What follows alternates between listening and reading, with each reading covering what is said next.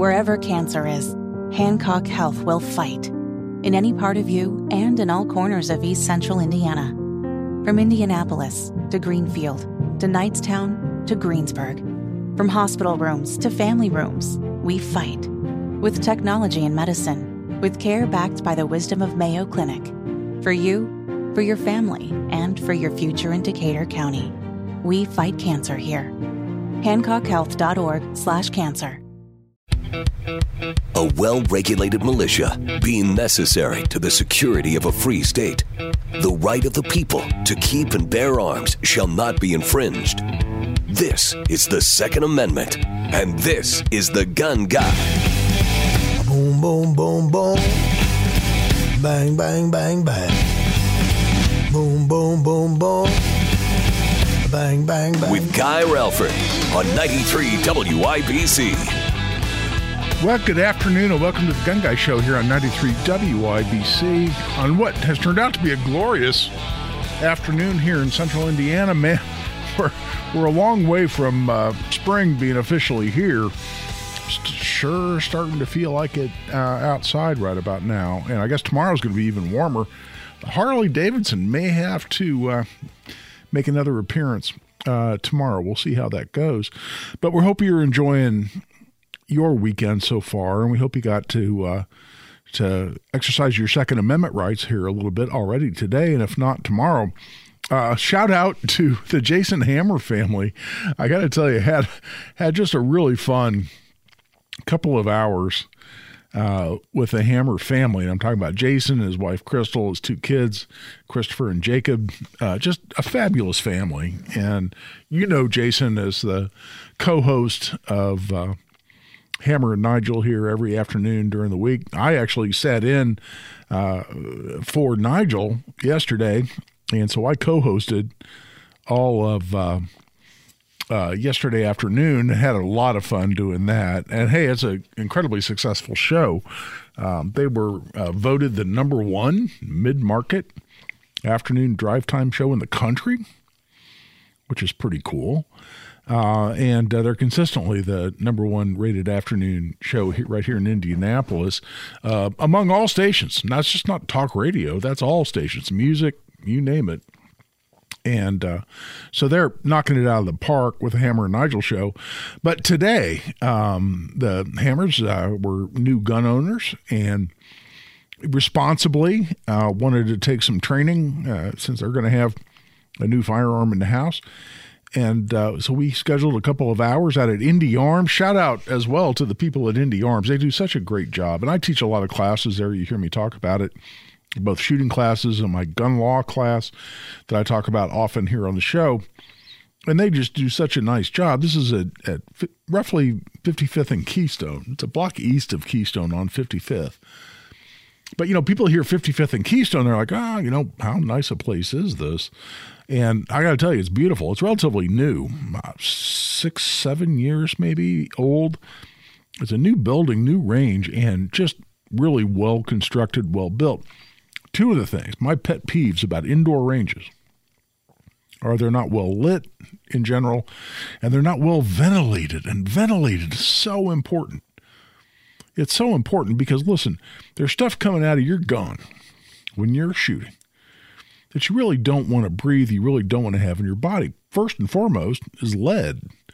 Yeah, when that bullet gets sent down the barrel and it's spun by the rifling in your barrel, it's essentially being sculpted to some degree by the forces behind it and the shape of the barrel, and it's carving off some degree of lead. And so there's some lead that comes out of the barrel of your gun. And listen, it's in completely toxicologically insignificant amounts with short-term exposures. But I got to tell you, as somebody who spends a lot of time in a range, I care about such issues. And there have been a lot of people who are instructors or range safety officers who have to get pulled off work because they have high levels of lead in their bloodstream. And again, that's not to say we shouldn't all go out and enjoy the shooting sports and whatnot. It sure hasn't deterred me in any way, shape, or form. But the level of ventilation and the cleanliness and cleaning practices of that range make all the difference in the world. Where it's well ventilated, and the range is consistently clean, then you've got no issue at all. And that's exactly what you have at Indy Arms, and that's a big deal. And it means a lot to me. And I also like a well-lit range.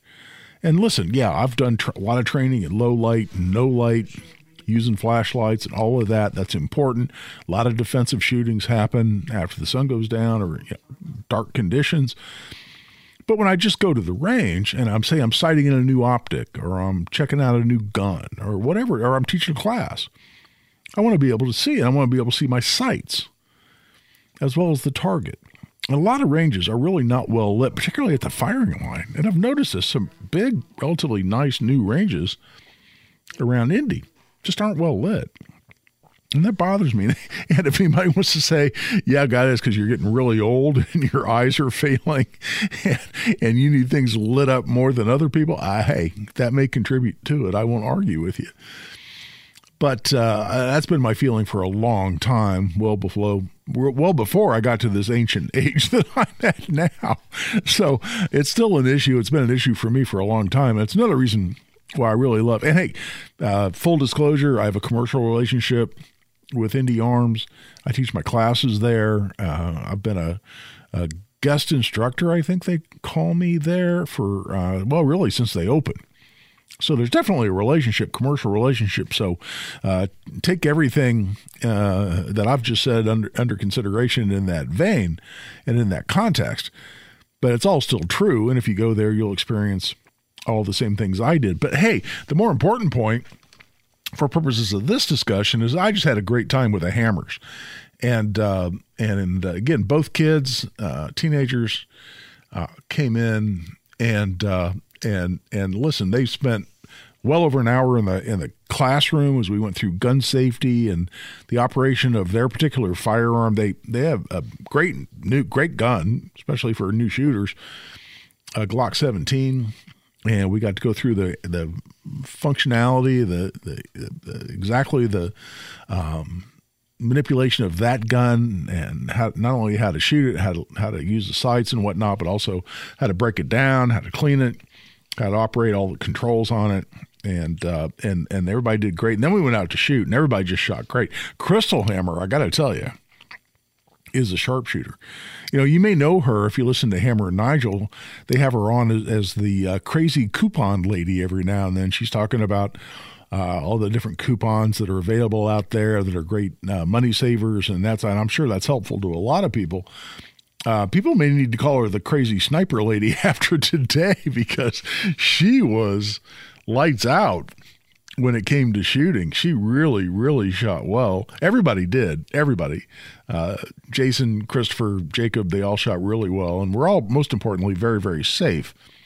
After we reviewed the rules of gun safety, went out to shoot, they all followed those rules absolutely 100%, and that was great. But then they also shot really well. But Crystal, my goodness, she was lights out. She shot really, really well, and she's posted pictures. Jason put it on both Twitter and on Facebook. He tagged me, so I copied it to my Facebook at Guy Relford, and I reposted it on Twitter as well. Can't get used to this X thing. I mean, I guess we're supposed to call it X now. Sorry, it was Twitter for too long. Like a lot of us still call Deer Creek, even though it's been through 4 or 5 different name changes since then. Sorry, man, it's locked in. Twitter's locked in, just like Deer Creek. But at any rate, shout out to those guys, because safety first, and they did fabulous on that point. But then on the marksmanship score, could not have possibly been better. Here we're going into the break, and want to invite your calls on whatever Second Amendment issues you'd like to talk about: training, gun selection, legal issues, whatever you might have. Give us a call, 317-239-9393. That's 317-239-9393. We come back, well, I'll give you a little bit of a legislative update. Had a good week, man. We're having a good session in the Indiana General Assembly, and we're getting some stuff done. And it's so satisfying to see, that we have a legislature here in Indiana that is supportive of the pro-Second Amendment bills that get brought before them so often. Not always. We've had struggles. It took us 10 years to pass constitutional carry. I always got to remind folks of that, lest we be too satisfied. But hey, we got it done. And overall, I wouldn't trade Indiana's gun laws with the laws of any other state in the country, literally. People say, oh, what about Texas? Texas has a bunch of restrictive laws on Second Amendment rights. Very restrictive, many of which put your butt in jail.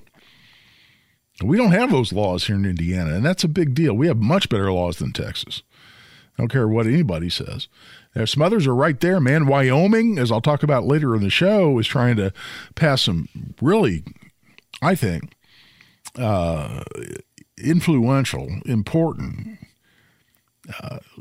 game-changing bills out there, in addition to constitutional carry that they've already passed.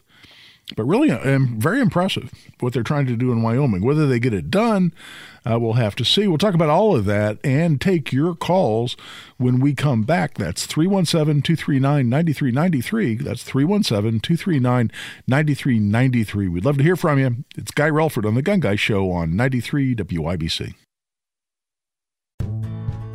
Life is so much more than a diagnosis. It's about sharing time with those you love, hanging with friends who lift you up, and experiencing all those moments that bring you joy. All hits, no skips. Learn more about Kisqali Ribociclib 200 milligrams at KISQALI.com and talk to your doctor to see if Kisqali is right for you. So long live singing to the oldies, jamming out to something new, and everything in between.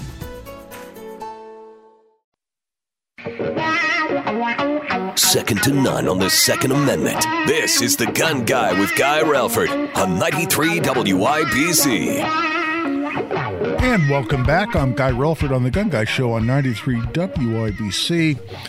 And I'm about to an update, and it's good news so far out of the Indiana General Assembly on House Bills 1084 and 1235. I'll get into the substance of what those are and what they mean to Hoosiers and Hoosier gun owners in particular.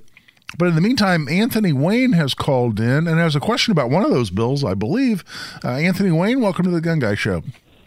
Yes, good evening. Hope you're doing well. You too, sir. Yeah, I've got a congratulations on getting you and some others like Kelly, getting those herded through the House and the Senate. I guess there's just a couple of things left to tie up on them. With the differences between the two bills. Exactly. I've got a question on House Bill 1235. Okay. And the zoning amendment that was made to it. What's to stop somebody like Cole up in Gary and Lake County from weaponizing the zoning provision amendment to basically make it impossible to put up a gun store? You know, that's something we got to look at, and that's one of the reasons why, and that's just been sent over to back over to the House after it passed on the floor of the Senate. And the House now, and I'm jumping ahead in the discussion here a little bit, Anthony, but you've asked a great question, and I want to answer it. That the fact that amendment was made makes it that now a requirement that the House they can dissent to that amendment, at which point it goes to a conference committee, and that has to get worked out in the conference committee, and then it goes back to be voted on in its final version as it comes out of the conference committee. And I would expect, for exactly the reasons you're talking about, for the bill to get a consent in the House, which will require a conference committee, and we'll see what goes on.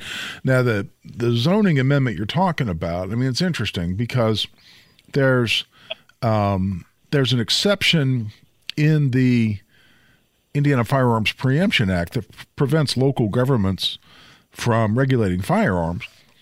There's an exception that says they can enforce their own zoning laws. And that would seem to apply to this amendment. However, that exception also says that the zoning law can't be specifically targeted in such a way as to affect Second Amendment rights. And so I'm going to have to go through and do a deep drill on exactly how the Preemption Act and this amendment all fit together. It's always kind of a jigsaw puzzle when you put this stuff together. But that's something we're going to have to look at. And to your point, we'll have to see whether that's something that guts the bill to some degree, or whether it still really works. Let's go back to the phone lines, and I think Rick has a completely different kind of question. But Rick, welcome to the Gun Guy Show. Hey, Guy, how you doing, bud? Yeah, good, man. I'm glad you called. So I heard you talk about VA. Yeah, oh yeah. And VA, was one of my bouncers at the Sports Bar and Grill. How did you work for Ricky Eichholz back in the day? I'm sorry. No, this is Ricky. Oh, no! Hold on. Yeah. This is Ricky, my buddy? Yeah, brother, how are you? Okay, all right, hold on.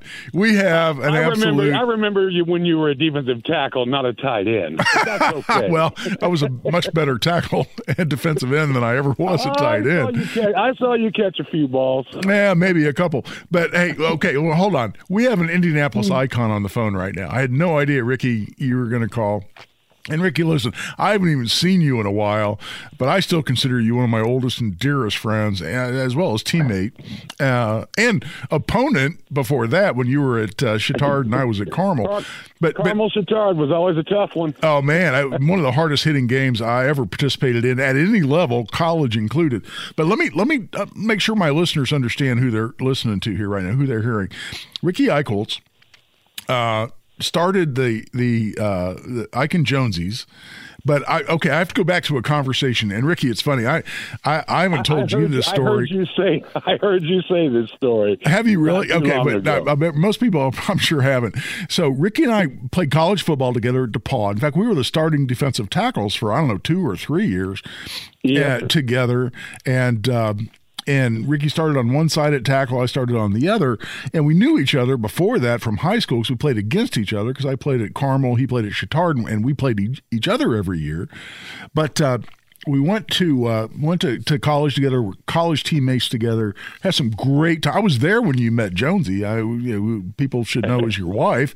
I was at the fraternity party when you guys met. And so when you got married and everything and started Ike and Jonesy, but the story is, and I like telling this for some reason, even though it makes me sound colossally stupid, and that is that I'm sitting in old Churchill's, and Churchill's used to be a bar at Market and Penn. And great Irish bars owned by Rick Risingmore, who had several other kind of English-themed bars, like Union Jack and some others, and that's one of my heroes. Yeah, exactly right. But I was in Churchill's, which kind of was a hangout for me right after law school, and this is about 83. Well, it was 83. And Ricky came in, and I'm all excited to see him because he's my buddy and he's my teammate. And he walks in and he goes, man, I got a lot going on, because Ricky had just built up from scratch. Built up a very successful bar, I believe the 52nd Street Pub at 52nd in Allisonville, and really pioneered the concept of a sports bar. People think of sports bars as being so incredibly common now. They were not common in 1980 when Ricky started down this road. Really was. And you popularized, people would come, we didn't have the Colts yet, obviously. People would come in there, you advertise Pacer games, and you'd have specials and IU games and Purdue games, and made it a sports bar when nobody really had ever heard of a sports bar before. And it's one of those things that's around now, so people think it always existed. But you built up 52nd Street, made it very popular, increased the value incredibly, decided to sell it, and then you walked into Churchill's that day, and you told me, you said, "Hey, Guy, man, I'm excited. I'm opening up a couple of bars in downtown Indy, and one's going to be called Sports, which is going to be a really big sports bar at the corner of Meridian and Jackson Street, and another one, Ike and Jonesy's, which is going to have kind of a 50s, 60s theme and a lot of music, and it's going to be at there on Jackson Street, more over toward Union Station." And Rick, I've been going on here for too long, but do you remember what my response to you was and my prediction on how successful you were going to be on those bars? You're out of your mind, is what you said. and in particular, I said, Ricky, there's nothing south of Washington Street but warehouses, man. And I literally said this. I said, no one in this town's ever going to go south of Washington Street to party. and you made it happen. I mean, you really pioneered all this. But where does everybody go now in Indianapolis to go have a cocktail, to go listen to music, to go dance, whatever they're going to do? They all go south of Washington Street, and you started that whole thing. But you remember that conversation, really? Oh, God, yes. And it was a great time. And I sold 52nd Street because my father died of cancer at I remember. 50. And, that was one of his joints, too. We used to do all the Butler stuff over there because he played at Butler. Yeah. And was got drafted to Green Bay Packers and all sorts of stuff. But when my dad died, I was done at that spot, and I sold it to Greg Hahn and his partnership. And you remember Greg Hahn, the attorney, yes, right? Sir. Oh, yeah. And I was probably not going to do anything. I was going to go back and start selling real estate again. And then Bob Bournes, who was going to be the creator of revamping Union Station, and I said, I'm not going to wait around. If it's going to be 1986, I'm not into it. And he said, well, I said, but there is a building on the corner I like that used to be a female bar called the 110. Huh. That's where Ike and Jonesy's was. It was all girls, only ladies. And he said, and so he bought the building, and he put me in it, and I went across the street and threw down the proposal, and within 5 months, I had both bars up and going. Man, and both bars. I remember, like it was yesterday, coming around the corner and seeing the line out the door to get in both bars. And I always laughed to myself and said, I'm the genius who said that nobody was ever going to go south of Washington Street to get a beer. And, man, did you ever prove that wrong. And then you even said, I've got an inside scoop that Union Station is going to be renovated and a bunch of businesses are going to open in there. And we might even get an NFL team. And again, the same way, I'm like slapping the bar going, oh, bro, you are so misguided. NFL team in Indianapolis? Oh, come on. Cincinnati and Chicago will never let that happen. And, man, all that took off. And, man, after a Colts game, you can't get in Ike and Jonesy's. It's fun. No, it's awesome. It was packed. Just always had a line and just kept rolling. And it was always just great people. Yeah, that's exactly right. Yeah, exactly. Sports bar used to get a little bit out of hand, and if you're talking about the VA, I know. Yes. Yeah, he was one of my bouncers. Oh yeah. And we would, of course, all my bouncers, they carried weapons, and we did not allow them to have the weapons and the sidearms on while they were being my bouncers. And so we would take all of their guns.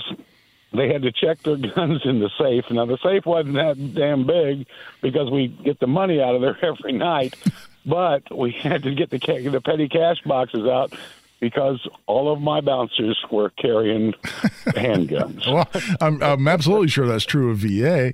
And have you kept in touch with him? By the way, when he was your bouncer, that's when I got to know him, when he was your principal bouncer there at Sports, and we became good buddies. And, we've always ridden together and became lifelong friends all the way back when he was working for you. But we used to call him 300 pounds of rage because he well, and when we now this is a little bit not necessarily how I want to be reflected, but VA can throw him all the way into the center of Meridian Street.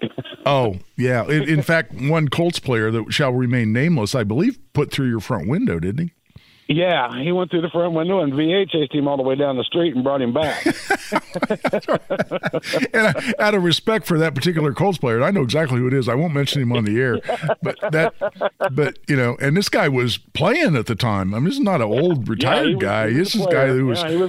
Yeah, he was a linebacker. A linebacker and an excellent football player in the NFL, and VA picked him up. And I'm proud to say I was there to witness it and put him through the front window. And not many people are going to do that. But now VA, He's running a fabulous gun store. Have you been up to Pinnacle Firearms in Carmel? No, I haven't, and I have no need to carry a weapon now because I'm, old and stupid. I understand. Well, Ricky, listen, I'm well past the bottom of the hour, and listen, you and I playing nostalgia may or may not have been of interest to our listeners. I don't know, but it's just such a great story about how you really developed the nightlife scene south of Washington Street. You were the pioneer, not one of. Well, and you made it happen. That's a big deal. I'm really proud of you for that. Not just because you're my long time friend, but because you made it happen, and that's a big deal. Well, and then also it was there for quite some time, and now that there's been troubles downtown, but we kept the trouble off of the streets. Yes. And, one bar worked with the other bar. The bouncers had a call. Boom, get the guys from sports over here. That was just the way it was. And, it angers me that it got out of control for about 5-6 years now. But it's coming back around. Well, I hope so. This administration and the mayor's office isn't doing us any favors on that point. But, man, I hope so. And you know what? Yeah, it did well. The whole street and the area did well during All-Star basketball. And the people that visit our city and the Convention and Visitors Bureau do an incredible job of bringing customers to those different bars that are there. Yeah, I got you. And restaurants, and good restaurants. Well, hey, Ricky Eichholz, man, I love you a lot. You're a dear friend of mine. We got to get together and have a beverage because I'd love to catch up with you and see. I haven't seen you in a long damn time, and I'd love to see you and because you and I go back all the way to high school, and that's a big deal. Well, you know what? I always knew that you were going to be something, and I enjoyed listening to you on the radio with Hammer and Nigel, and in the morning with Tony, and it's good to hear you on the radio. Well, I appreciate that, brother. And listen, I got to get Ricky. I'll follow up with you, man, and we'll get together soon. Right now, we're way past the bottom of the hour, but we're taking a break. This is Guy Relford on the Gun Guy Show on 93 WIBC. Whether it's audiobooks or all-time greatest hits, long live listening to your favorites. Learn more about Kisqali Ribociclib 200 milligrams at KISQALI.com and talk to your doctor to see if Kisqali is right for you. The show about gun rights, gun safety, and responsible gun ownership. This is The Gun Guy with Guy Relford on 93 WIBC. And welcome back. I'll tell you what, I was almost late getting into this segment because I was telling producer Jack about more VA and Eric Eichholz stories. And there's some good stories. And I got to tell you, did you hear what was said? And this is more germane to the things we talk about here on the Gun Guy Show. And did you hear how he said the area south of Washington Street, particularly the areas right there around his bars, those areas were completely safe, including out on the street around those bars, because the businesses kept them safe. And they had the 100% complete cooperation of IMPD. Then it was just IPD. It was before Metropolitan was formed. And they had the complete support. And bad guys were treated like bad guys. How refreshing is that? And you cause trouble, you deserve to have repercussions. And businesses were empowered to do that. And, we're in this new age where, it takes an act of Congress to be able to put your hands on somebody who's misbehaving, who's potentially damaging your business, who's a danger to others in the area. And it didn't used to be like that. And listen, I'm not advocating for unrestricted violence, but I am advocating for the ability to protect your business, protect innocent people trying to have a good time, and to deal with troublemakers as troublemakers. And I hate to sound like an old guy lamenting the good old days, because I'm sure that's exactly how I sound. And I only sound that way because that's exactly what I am. I'm an old guy lamenting the good old days because it was completely true. Somebody acted up, you paid the consequences. They paid the consequence. That's just the way it was. And you know what? You figure out pretty soon to stop acting up. And everybody's better off for it. But we're just not of that age, you know, where we coddle bad guys and we punish people trying to protect their businesses, even their own safety. And we've got it backwards, man. And we've had it backwards for a long time. And that's where, frankly, the origin of a lot of where I come from. A lot of why I've been into firearms for so long, why I became an instructor, why I love teaching people, like the Hammers today. And I don't know, thousands and thousands of others over the last 30 years or so that I've taught. It's because I like the fact that a private citizen has the capacity, has the option, has the ability, and has the legal justification for defending themselves, for defending their family. And, you know, in society resists that to a very large degree. You know, there's an awful lot of people out there right now that say only military and law enforcement should carry guns. Nobody should ever put their hands on anybody else under any circumstances. That should be left to the authorities.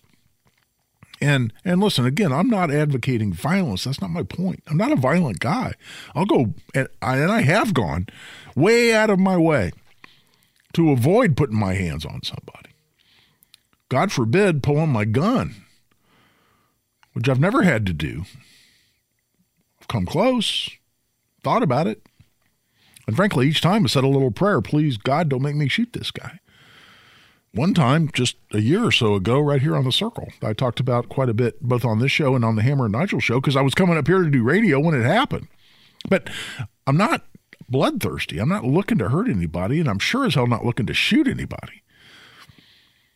But I like having the option. And I like bad guys being afraid of their potential victims. You know, Colonel Jeff Cooper, who founded Gunsight, one of my favorite places to train, my very favorite place to train in the whole universe, out in Paulden, Arizona, run by a friend of the show, frequent guest, CEO Ken Campbell, who used to be the Boone County Sheriff, who's my sheriff. I live in Boone County. And he's a great guy. Now he's running the foremost firearms training facility in the world, in my mind, in Paulden, Arizona, which is Frontside. But the guy who founded that out there, Colonel Jeff Cooper, one great quote from him, and I've created memes on this, and I've seen others, other people have done. They're very powerful. And it said, and I may be paraphrasing if I don't get this exactly right, but it's going to be damn close. It says, the criminal does not fear the police. He does not fear the judge or the jury or even the prison. Therefore, what the criminal must be trained to fear is his victim. And that is just poetically true. It is fundamentally true. You know, how many bad guys out on the street have already been to prison? They've been in and out. They get spit right back out in the system. That doesn't scare them. So they must be trained. They must be taught to fear their victim. That's where we start putting a dent in some of the runaway crime we have in this country. And that was a topic I didn't intend to go into, but it certainly is germane and a follow-up to the great conversation that I had with Ricky Eichholz, who's just a dear, dear friend, long time. We're talking about 50-year friend. And that's a big deal. In the meantime, we're a little past the 3/4 hour, taking a break. We'll be back for a bit of a short segment to wrap up hour number 1 of the Gun Guy Show. Give us a call. Want to get your discussion, get your questions, your comments, 317-239-9393.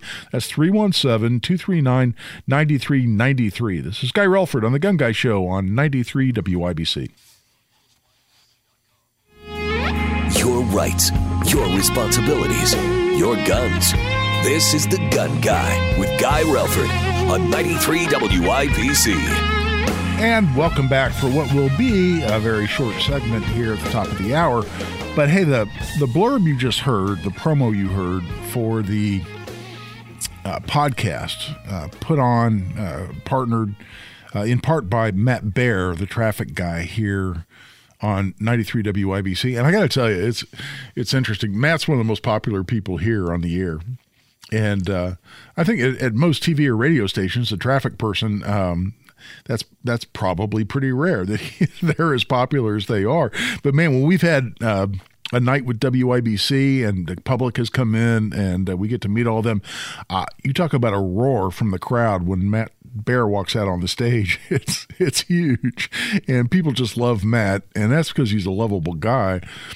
But he has started this podcast supporting sobriety, and it's really focused on family members and supporters of people who are going through struggles with sobriety, and whether they've recovered or are recovering, that he, through their own experiences and their own insights, are able to offer so much wisdom and guidance and support, and it's just a big, big deal. And Matt really ought to be commended for that, and it's very impactful. I've recommended it to some people I know that are recovering addicts, whether it's alcohol or drugs, and they've all absolutely raved about it, and that's because he deserves that. So check that out. If that applies in any way to you or a family member or a loved one, you'll be glad you did. Meantime, we're at the top of the first hour. This is Guy Relford on The Gun Guy Show on 93 WIBC.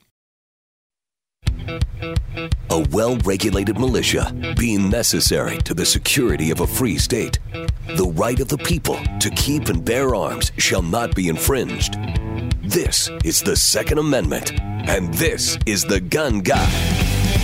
Boom, boom, boom, boom. Bang, bang, bang, bang. Boom, boom, boom, boom. Bang, bang, bang. With Guy Relford on 93 WIBC. And welcome back for hour number 2 of The Gun Guy Show. We're thrilled you're with us. And I got to tell you, if you just tuned in, you're not going to know what I'm talking about. But I'm still sitting here with a big goofy grin on my face because Ricky Eicholtz called. And there's just nothing better than hearing from an old and dear friend that you love a lot, that you haven't heard from in a long time, and being able to reminisce a little bit. And so thanks for bearing with us as we went down memory lane a little bit. But again, powerful point about a time when the businesses in downtown Indianapolis not only had the willingness to step up and keep their patrons safe and keep even the area around their businesses safe downtown, but also were allowed the discretion to do so by authorities. Indianapolis was a better place, man. It was safer, it was cleaner, and it was hopping. It was packed downtown, and Ricky said, "Hey, it seems to be coming back to some degree." We had a great weekend over All-Star Weekend, and that's good. I love hearing it. And listen, it's no secret that I'm absolutely no fan of the Hogsett administration, and I would love to see him run out. And I don't know why his record on crime, and as well as Ryan Mears' record in the prosecutor's office, I don't know why they keep getting reelected. Well, I do know why. I'm just disappointed that they keep getting reelected by Democrat voters who just don't seem to care about results. But I'm not going to root against Indianapolis. I'm not going to hope Indianapolis fails, or that it's dangerous, or that downtown fails, or the businesses downtown fail, or that people are hurt or killed or shot downtown. I'm not going to root for any of that. Is my town. Again, I grew up in Carmel. I live in Zionsville. Offices in Carmel. But I'm an Indy guy, man. I've been coming down here and working down here. Worked for a law firm down here for a long time. I'm an Indy guy, and I consider Indianapolis my town as much as any town where I've spent time. And so I want the city to thrive. And right now, it needs to thrive in spite of the Hogsett administration. But I hope it thrives nonetheless. Let's move on. And I mentioned at the top of the show that I want to talk about these two bills, House Bill 1235 and House Bill 1084, that are both in a pretty good place right now. Now, we've had some amendments to both of them that I'm still taking a hard look at, and didn't like one amendment that happened in the Senate in committee on 1084. But first of all, what are these bills? What are we talking about? Well, House Bill 1084, it's entitled Privacy of Firearms Transactions. But what this deals with is the use of credit card codes, a newly created code created by the International Organization of Standardization, which is just what it sounds like. It's an international organization, but it creates these credit card codes to track purchases. So, for instance, if you get a statement from your bank, and I can pull this up, and the bank my wife uses for her accounts is actually more detailed and gives you more data on these things than where I bank. But you can pull up, for instance, the percentage of your expenditures using your debit or credit card through that bank, percentage that were at retail, the percentage that were at restaurants, percentage that went, groceries. And that gives you an idea of how you're spending your money, and that can be useful. But this International Organization for Standardization created a code for purchases at gun stores specifically, where right now, if you use a credit or debit card at a gun store, it's coded as general retail or sporting goods. And that's fine. And, you get your credit card statement back, and you look this up, and you're figuring out where you spent your money, and it says you spent $500 in sporting goods, and you're going to know where that was. And it works just fine. But at the urging of, this is an important part, at the urging of gun control proponents, people that would rescind, revoke, repeal the Second Amendment tomorrow if they had the option, and in anti-Second Amendment groups like Everytown, the Bloomberg groups, they went to this organization and said, you need to create this separate code. And the ostensible reason was to be able to identify suspicious purchases so that we can identify the next mass shooting or terrorist.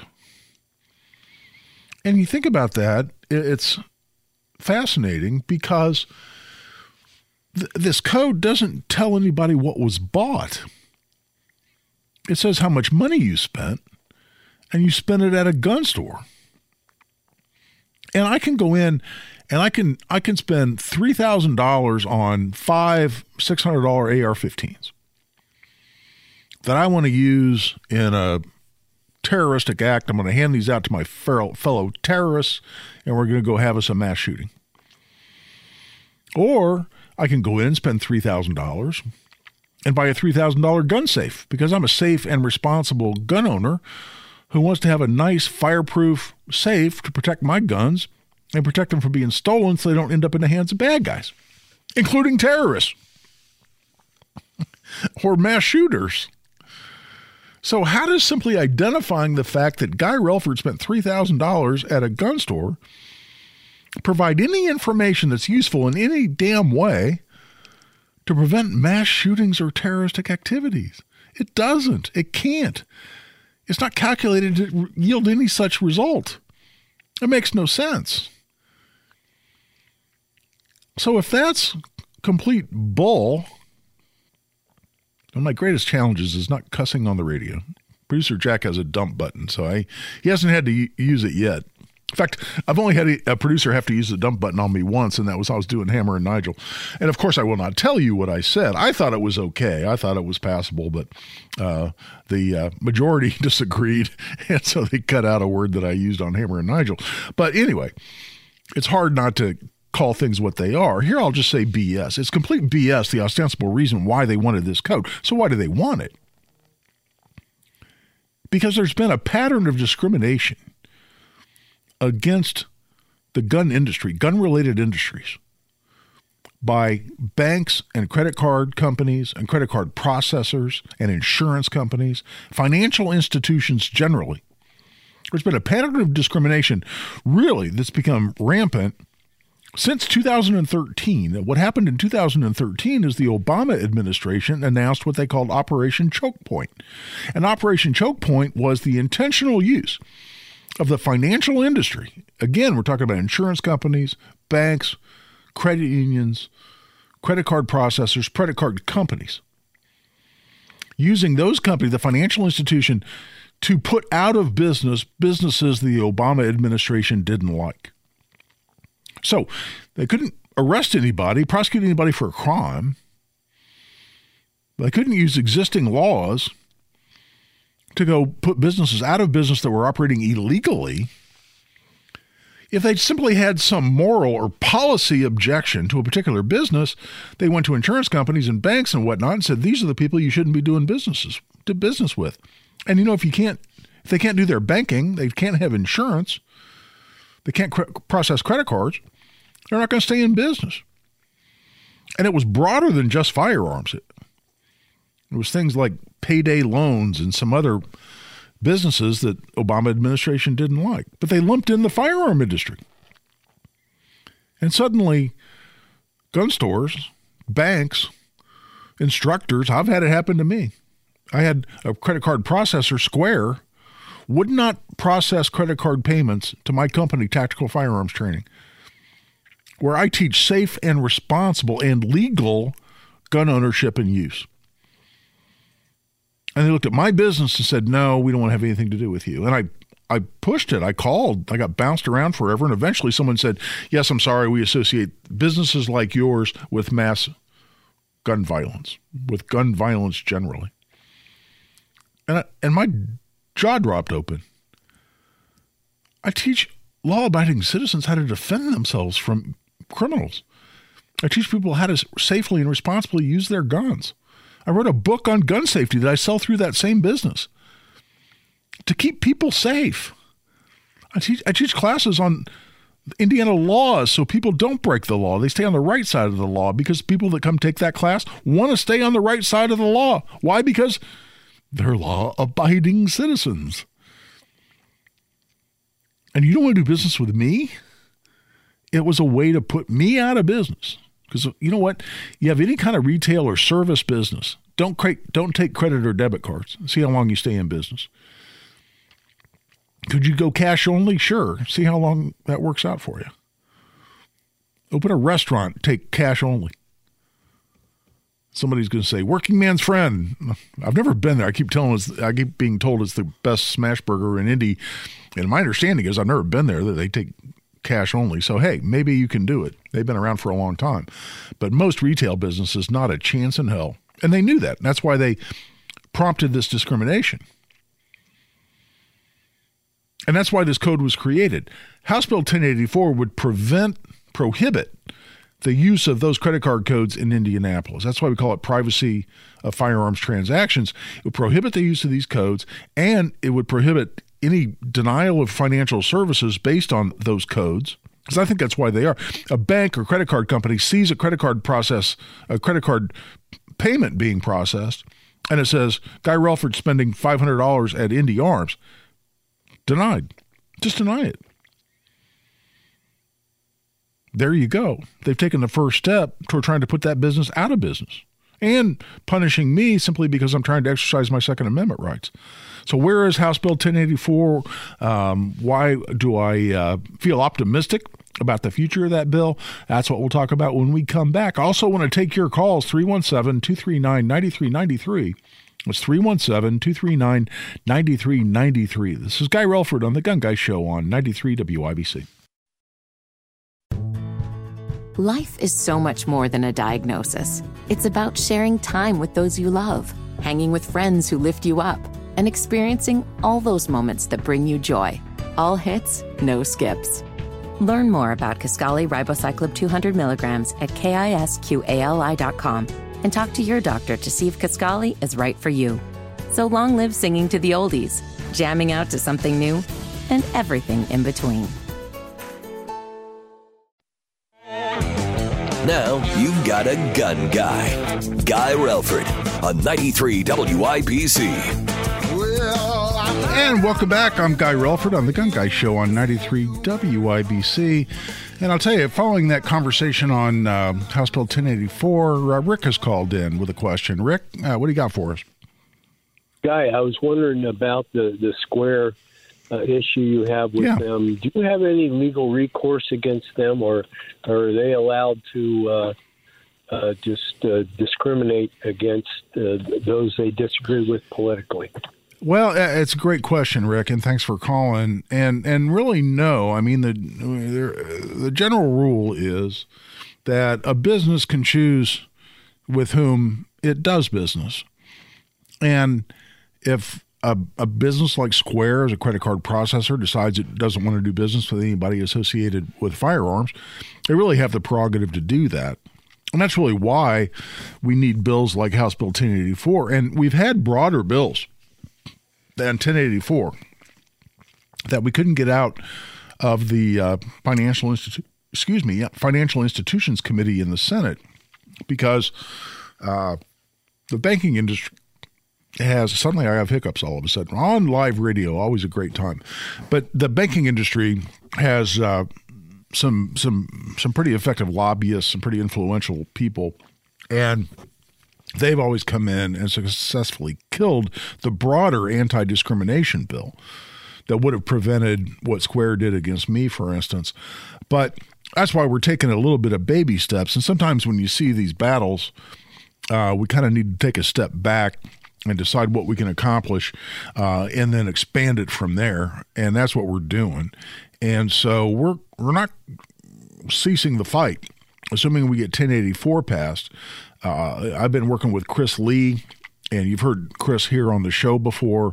Chris is the regional representative for the National Shooting Sports Foundation.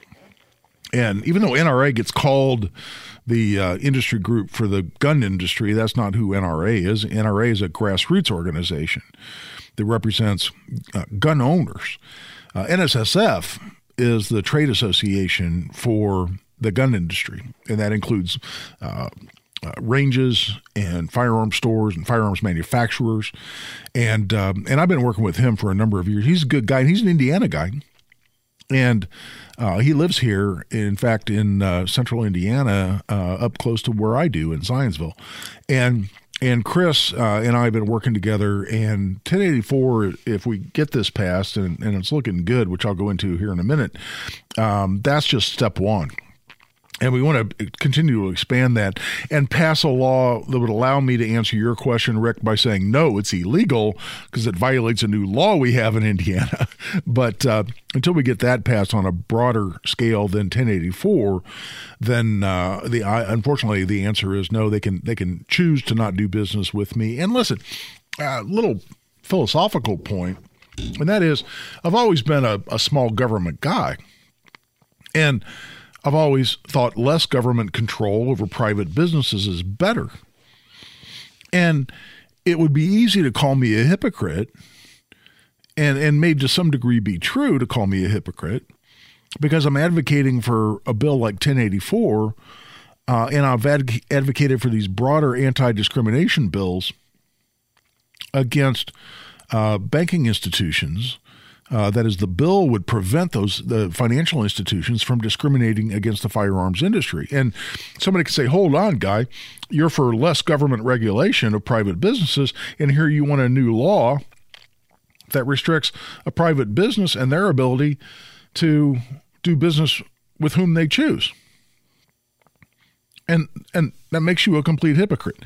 And there is an inconsistency there, and I'd be a liar if I denied it. But here's how I get past that. And I addressed this, and when I testified for 1084, for instance, in both the House and the Senate, I made this point without even being asked about it, and said, listen, I'm a small government guy, but here's my point. That is, the financial industry has been used, I think, as a tool of the government, first under Obama, after he came out with Operation Choke Point, in 2013, and lately under the Biden administration, it's continuing those same policies. And I think the government is partnering with the financial industry to discriminate against lawful businesses, and particularly those who are simply involved in helping folks, facilitating folks, training folks, equipping folks to exercise a constitutionally protected right. And when private business decides to partnership with government to attack a constitutionally protected activity, and therefore a constitutionally protected right, then I think I'm within my philosophical approach to these issues to say that at that point needs to be halted. And yes, we need restriction on that because it's the federal government trying to rip your rights away from you by using the financial industry as a tool to do so. And in that point, we have an opportunity to have state government step in and say, no, federal government, we're simply not going to allow that to happen.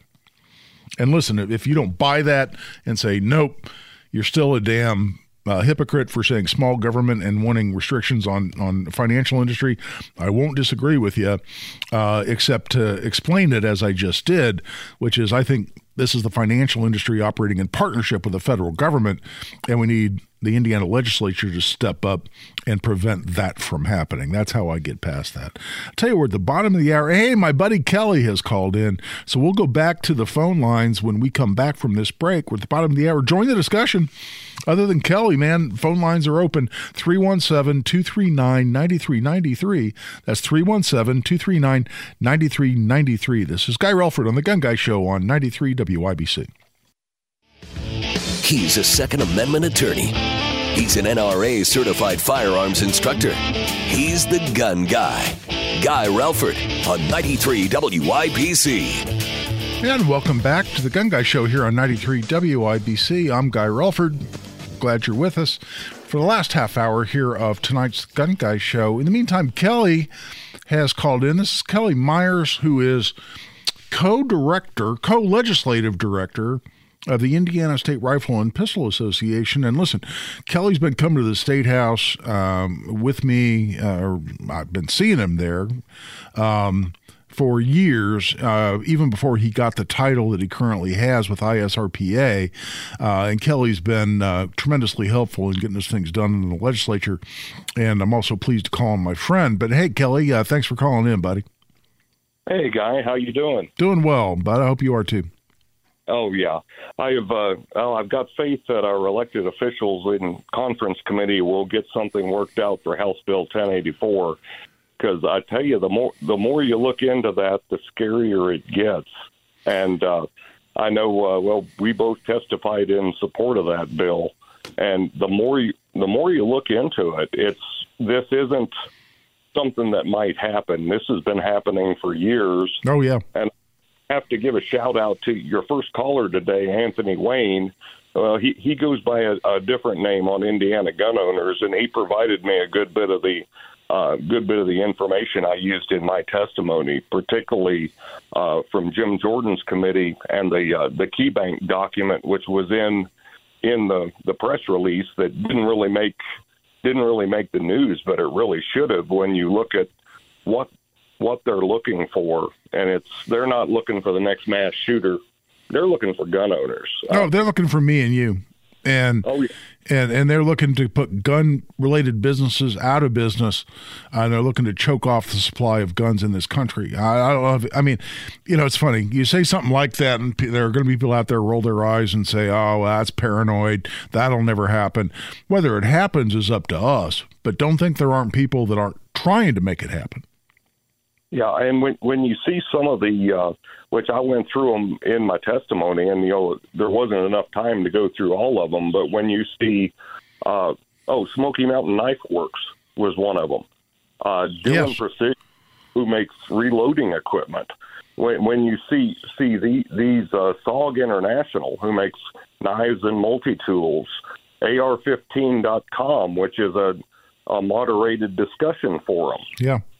When you see that, it's like, no, they're not looking for mass shooters here. No, they're not.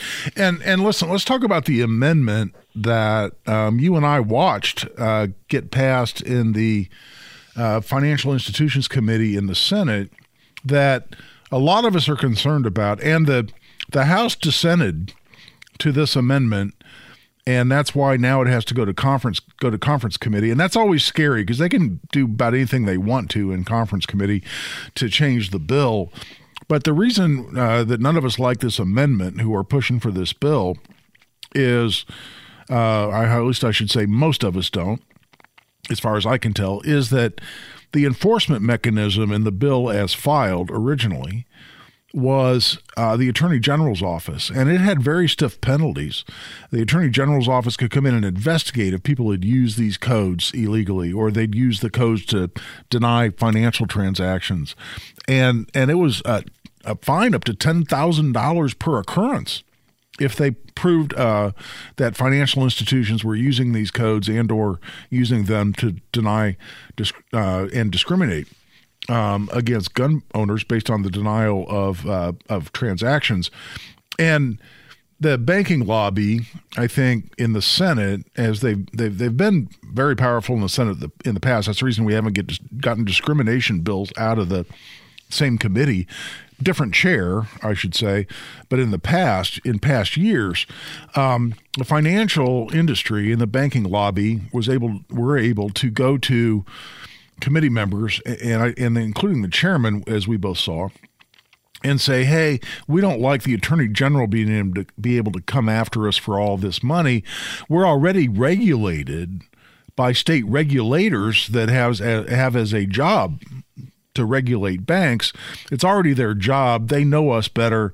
Let's change the bill to take this enforcement mechanism through the Attorney General's office out and substitute it with the same regulators that already regulate the banking industry can enforce this law."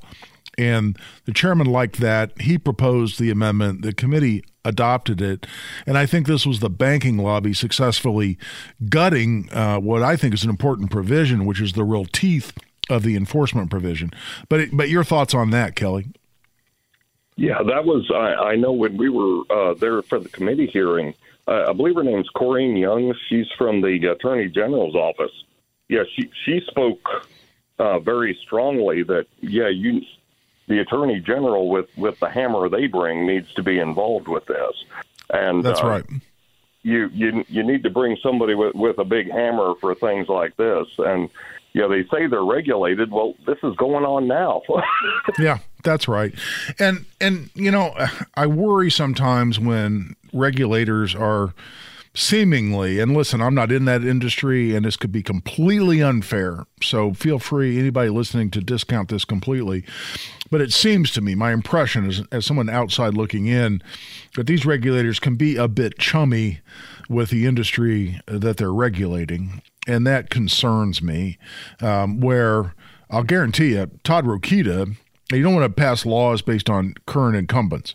And incumbents can change.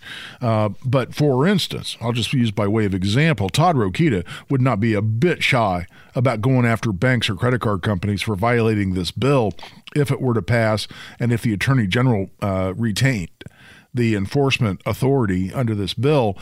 And that's where I think it would have a lot more compliance, and we'd see less banks or credit card companies willing to flirt with being found in violation of this if they were looking at a $10,000 fine per occurrence and the Attorney General is the one that could come after him. I feel strongly about that. But again, your thoughts, Kelly? When you said that, I'm sitting here thinking Enron, of course, getting to be a long time ago, we will remember what happened at Enron. Arthur Andersen was their auditor, and they were very familiar with Enron, and they looked the other way. So when you talk about people, we know them, we work with them all the time, that was the first thing that came into my head. It's like, oh, yeah, it's a lot easier. Of course, yeah. We know them because we're buying them dinner and we're inviting them to to fancy events, and I don't know that any of that happens, and I'm not accusing anyone of any kind of misconduct because I don't know. I have no basis to do that. It's just a suspicion that I have that makes me like the original version of the bill a lot better. But I'll guarantee you that's why the House dissented against the Senate amendment. That's why it has to go to conference committee now. So now it's up to the 4 people that sit in that conference committee to decide what ultimately we want to do with that bill. And I guarantee you the banking lobby is going to be working hard with those 4 people to try to get them to retain that amendment. That's where I hope they stand strong. But hey, Kelly, go ahead, buddy. You have another thought? Oh, yeah. Yeah, Charlie Hiltunen there, the president of the State Rifle and Pistol Association, I know he was out in front on this and saying, I don't like this at all. We need somebody with a big stick who can come in here. And yeah, that was before we'd heard anything about it. He was out in front on that and said, he didn't like it at all. Yeah, and he's, as you mentioned, the president of the Indiana State Rifle and Pistol Association that you're co-legislative director of. And listen, Charlie's been the victim of financial discrimination. He had a bank refuse to do business with him, send him checks to say, here's the balance in your accounts. We don't want to do business with you anymore. And I think he had insurance canceled as well. And so he's been a victim of all this, so he's going to be overly sensitive. And by the way, I'm looking at the note that producer Jack put in when you called. Yeah, you mentioned Jefferson Shreve, too. We don't have much time for the conversation right now. I can revisit it here after this break. But you wanted to mention Jefferson Shreve being back running for political office again. An awful lot of his commercials. I guess he had some money left after not winning the Indianapolis mayor. Apparently a lot of money. Yeah, and what concerns me, it's looking at that district. It goes clear out to Ohio. There's a whole lot of voters out there that may not have heard what went down here when he was running for mayor in Indianapolis. Well, it's funny you say that, Kelly, because that's on my agenda for the last segment of today's The Gun Guy Show. I want to get into that. I want to give people an update on the other bill, 1235, that also passed the Senate and now, because of some amendments, has gone back over to the House. Although my understanding, and we had a caller ask about the so-called zoning amendment to that. I just had a text exchange with Chris Lee from the NSSF, and he says they've looked hard at that. They don't have any heartburn. They don't think that amendment could be used to circumvent the meaning of the bill. And this is the bill that would end this ridiculous 24-year-old lawsuit by the city of Gary against the entire gun industry, saying, oh no, the reason we have gun violence in Gary is because of the gun industry. That's why we have a gang problem and a violence problem. It's ridiculous. It ought to be thrown out. This bill will get that done. But Kelly and Avon, thanks, brother. Thanks for calling in.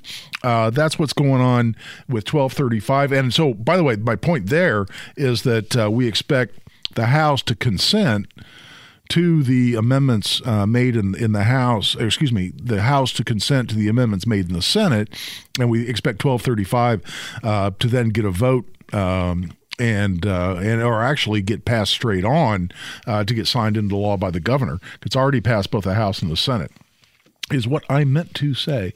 So that's good news because we need to get rid of that ridiculous bill 1235. We come back, I'm going to talk a little bit about what Kelly mentioned. I'll also go back to the phone lines. Bob has called in. We want to take Bob's call.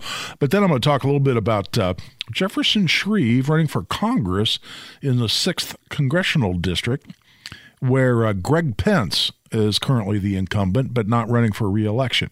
We'll go to that when we come back. In the meantime, this is Guy Relford signing off for this segment. We'll be right back to wrap up this edition of The Gun Guy Show when we come back. Guy Relford on 93 WIBC.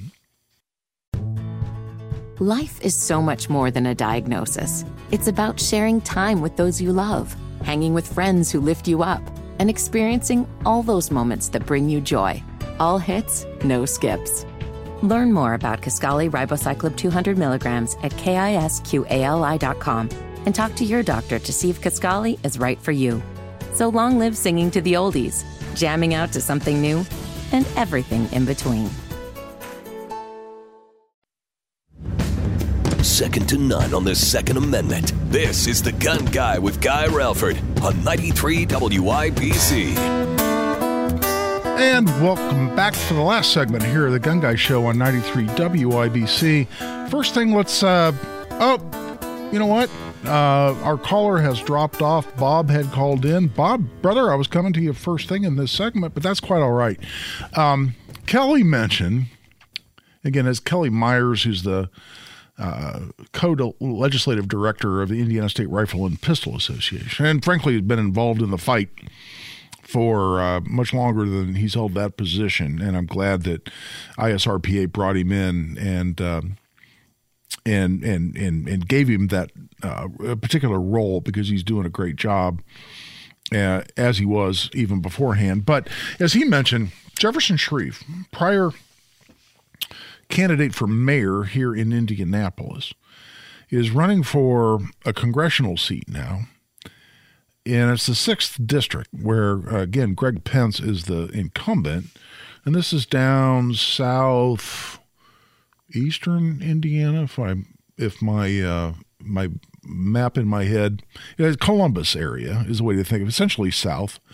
And going, as Kelly said, over toward Ohio, which, so southeast, not the farthest southeast corner, but down in that direction. And listen, it's largely a lot of rural areas there. Obviously, Columbus is a good-sized town. There are other good-sized towns. But I would definitely paint this district as being conservative, and I would definitely paint them as being pro-Second Amendment. And one thing I intended, and I'm glad Kelly mentioned it, but I already intended to discuss, is that one of the major planks of Jefferson Shrieve's platform here running for mayor is he endorsed the vast majority of Joe Hogsett's gun control proposals and said that his proposal also here in Indianapolis to reduce gun violence, quote unquote, was to roll back constitutional carry in the city of Indianapolis, to require a permit, and I'm sure criminals were all going to follow that immediately. Also to institute an assault weapon ban, and also to raise the age to buy any firearm to 21. Listen, federal law already says you got to be 21 to buy a pistol from a gun store. And so now this guy's running for Congress. And listen, those same proposals, that is, to require a permit issued by the federal government to even buy a gun, much less carry a gun, to ban assault weapons, and to raise the age to also 21 for rifles and shotguns, where it's 21 now at the federal level for pistols. Those bills have been filed many years in a row, or at least many recurrently, I should say, over many years. And so now you got a guy who proposed each of those things as a Republican running for Congress in the 6th Congressional District. I wonder if the voters down there know that he endorsed those policies running for mayor of Indianapolis. And let me just tell you, if they didn't already know, they're going to know pretty soon. I'm going to make sure they do. This is Guy Relford at the end of tonight's show for the Gun Guy Show on 93 WIBC.